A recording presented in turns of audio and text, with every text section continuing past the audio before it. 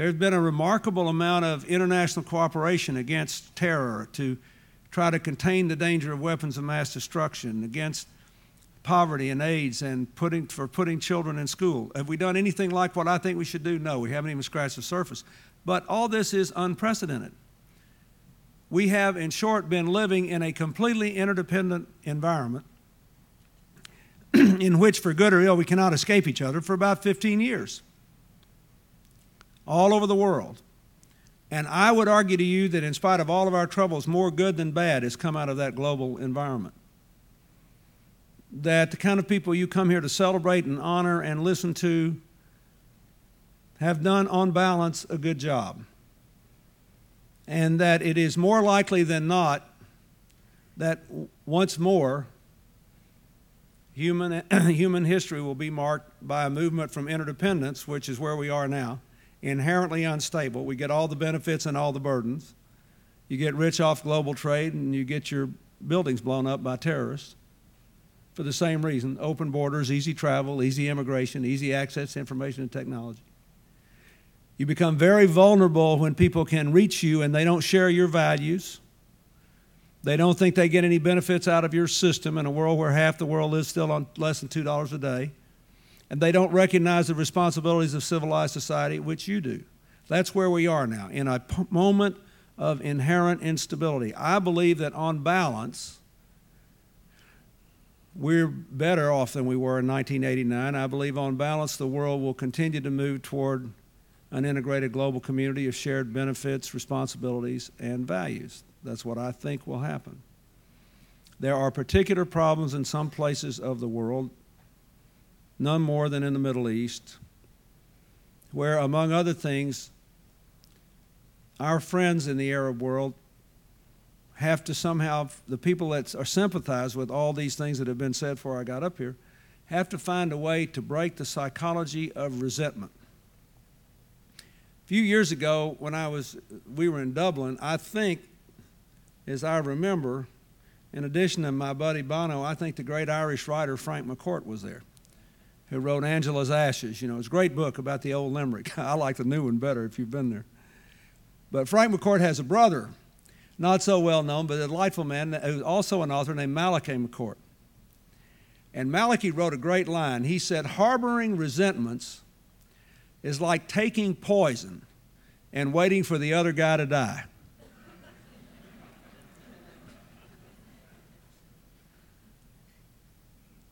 You know, I had an occasion to think about this a lot in my life, because you live long enough, you're going to resent somebody or something. But it's really a very important thing to think about. The Middle East is particularly affected because of the mass psychology of shame-based politics. When the Intifada started in September 2000, the Hood remembers this, and Ariel Sharon said he was going to walk up on the Temple Mount, and no Israeli politician had done it since 1967. And, you know, he tried to stop the violence and set a bunch of police up there with him. And I did my best to persuade Mr. Arafat and the Palestinians not to launch the Intifada. And they thought I was crazy. They said, well, we have to do this. They are humiliating us. We have never, no Israeli figure is, you know, tainted the Temple Mount like this. How dare Sharon do this? I said, well, that's one possible response. I said, well, he said, well, what do you think? I said, I would have a little Palestinian girl with a bouquet of flowers meet him and offer to show him the Al-Aqsa Mosque and the Dome of the Rock and say, you know, when this is ours, you can come back every day. He thought I was, as we say at home, 3 bricks shy of a full load. It's like that was an unimaginable response. And that's the last thing I want to say to young people here. The future of the world depends upon the unimaginable response. Anytime anybody does anything to you that you believe compels a response on your part, you have given up the freedom that we have spent the last 50 years trying to secure for the whole world. That in America, Republicans and Democrats, and that all over the world, freedom-loving people have tried to secure. The Gdansk shipyard workers, I saw Lech Wałęsa at President Reagan's funeral today. In every every corner of the globe, people who have labored for freedom. Martin Lee, the Hong Kong human rights activist. I could go on and on and on. Aung San Suu Kyi suffering away under arrest in Burma, all over the world. All those people gave you a chance to be free. And then when somebody does something to you and you say, I had no choice but to respond in this way, you just gave them your freedom. You gave your life into the hands of someone else. I have seen in the Intifada for the last 3 years, we've had 3,000 dead Palestinians, 920-something, I think, dead Israelis. The average age of the dead Israelis is 24. The average age of the dead Palestinians is 18, all because Mr. Arafat turned down the peace agreement in 2000 because he was afraid of what someone else would say about it, in part. So he wasn't free. So you think about that. Those of you who are much younger than me are going to be asked to shape a world unlike the world all of us who are particularly 50 or older grew up in. You have to create not an interdependent world because there's too much instability. You have to create an integrated world. And the definition of that is what you have in common is more important than your interesting differences. So you have to find a way to share benefits, share responsibilities, and share the simple value that your common humanity matters most. If you do that, this is going to be the most interesting time we've ever lived in. Will we have more people die from terrorism? Doubtlessly, we will. Might there even be some horrible biological or chemical incident? There might be.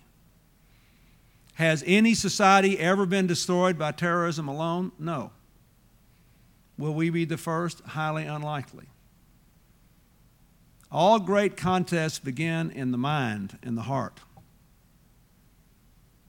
with the imagination, and with the ultimate human freedom. I choose to see this in a different way. I choose to react in a different way. I choose to imagine a different future. That's really what we need today, almost more than anything else. Thank you very much. Could you make a case, sir, for why folks with the level of talent and the level of options in this room should consider public service and should consider themselves standing for election someday?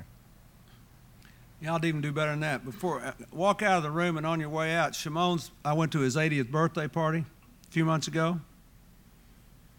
He wouldn't look nearly this good at 80 if he'd spent his time doing something else.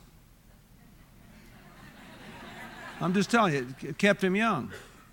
You ask any of these people, ask Wes Clark or Joe Ralston if they could live their lives again and know that they'd be worth $150 million now if they would have chosen to do that. Ask Ehud Barak after all the heartbreak we went through trying to make peace with the Palestinians if he wishes that he'd left the Israeli military and gone and made a ton of money and ignored the opportunity for public service. I've got this thing in my book where I told the young people working with me over and over again, says, it's okay to fail. I'd rather get caught trying to do something good and noble and have them put on my tombstone, he failed, as long as they fill in the blanks at what I failed at doing.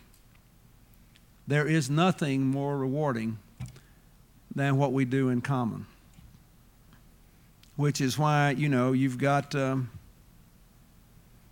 I see some people out here in this room who are enormously successful, wealthy people who wanted all of you to have a chance to come here and who are now giving away large amounts of their money to do noble things because they understand fundamentally that when it's all said and done, none of us goes forward unless we all do. You don't have to run for office. There are other options. You know, you have to be about half crazy to spend a lifetime running for office. And under these circumstances, you have to have an extraordinarily high pain threshold. But any kind of public service, I think, most people who do it look back at the end of their lives and think it was the most rewarding part of their lives. I include teaching in that, by the way. You know, anything that where you share yourself with others in order to lift everybody up, when it's all said and done, doesn't matter if you didn't get done. Well, I mean, it's nice if you got done what you were trying to do. But the human nature and the nature of the human condition and problems are not such that in this lifetime or anybody's lifetime, everything that we seek to do, all the dark shadows we seek to run away, will yield to us. The most important thing is whether you tried to do the right thing. So all I can tell you is, the older I get, the gladder I am that I lived the life I did before I strolled up here today. And I think all of them would feel the same way.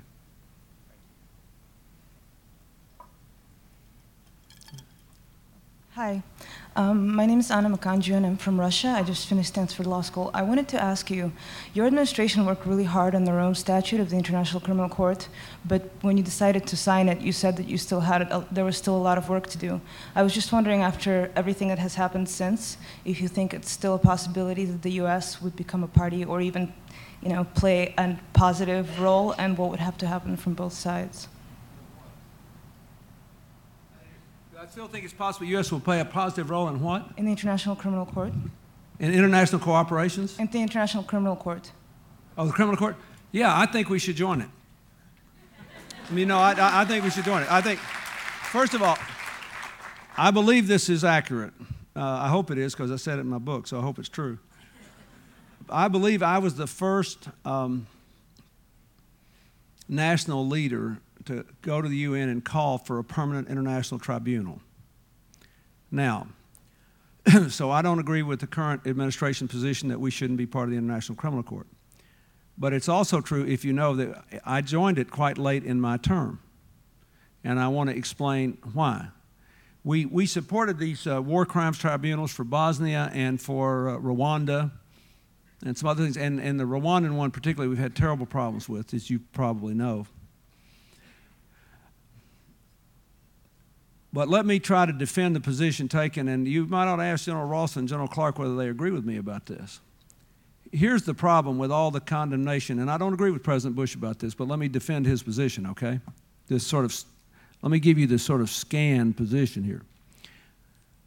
How many countries today do we have American soldiers serving in, Joe? So we have today soldiers in 60 countries. Most of the people who signed the International Criminal Court Convention don't have any soldiers serving anywhere. Among my greatest regrets as president is that I didn't go into Rwanda quicker. We went in to try to, stabilize the situation in the refugee camps, and we saved a lot of lives, but I think if circumstances had been a little different, we could have saved a lot more. So whenever there's a problem in the world and America doesn't go in a hurry, we're condemned. But that means that if there is an international criminal court alleging for war crimes, keep in mind, this is primarily, the focus of this is primarily war crimes, then everybody else can sign up with little exposure.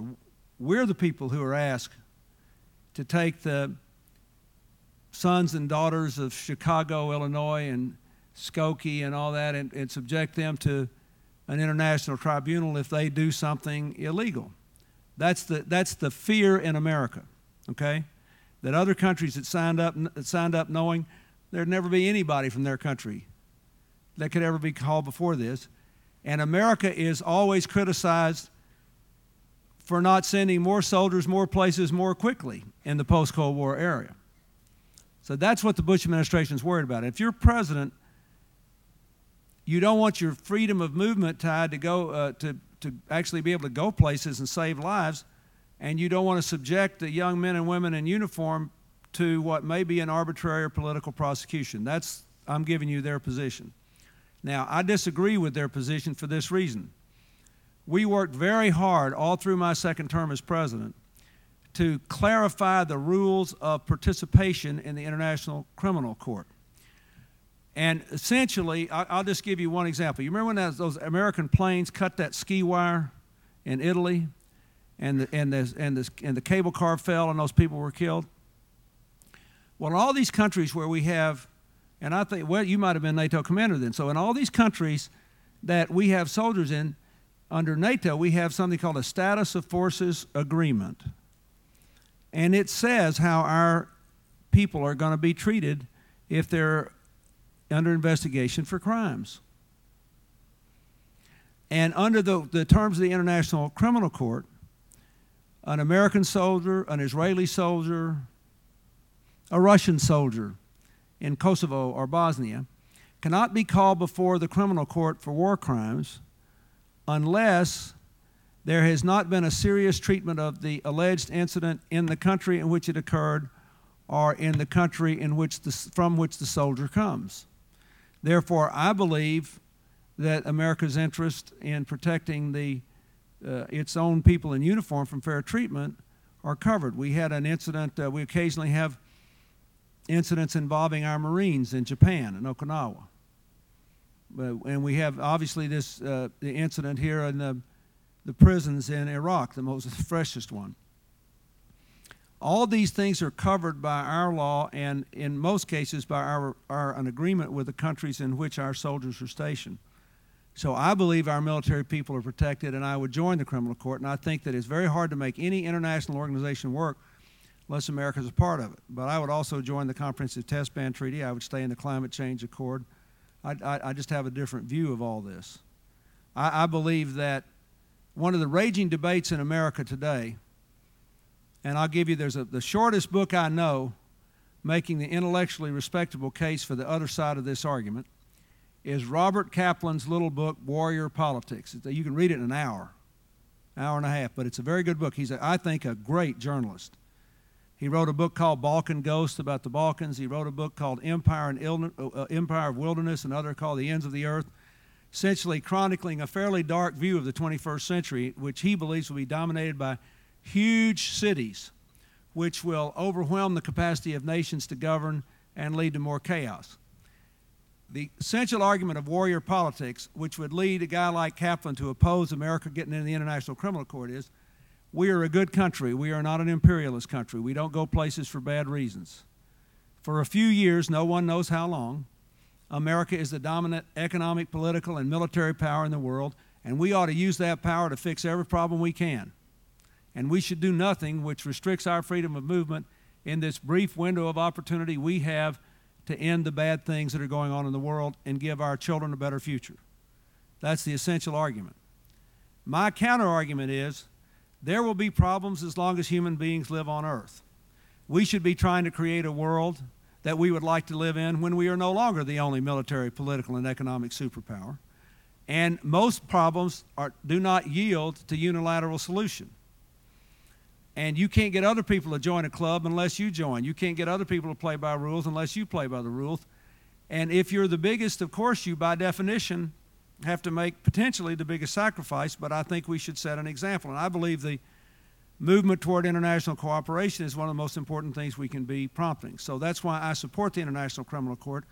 But I did want you to know there are a lot of good people on the other side, most of them terrified that young men and women we send around the world to do things that most people support could be prosecuted for political reasons. I don't agree with it. I think we protected them, but there are a lot of people who disagree with me in the United States.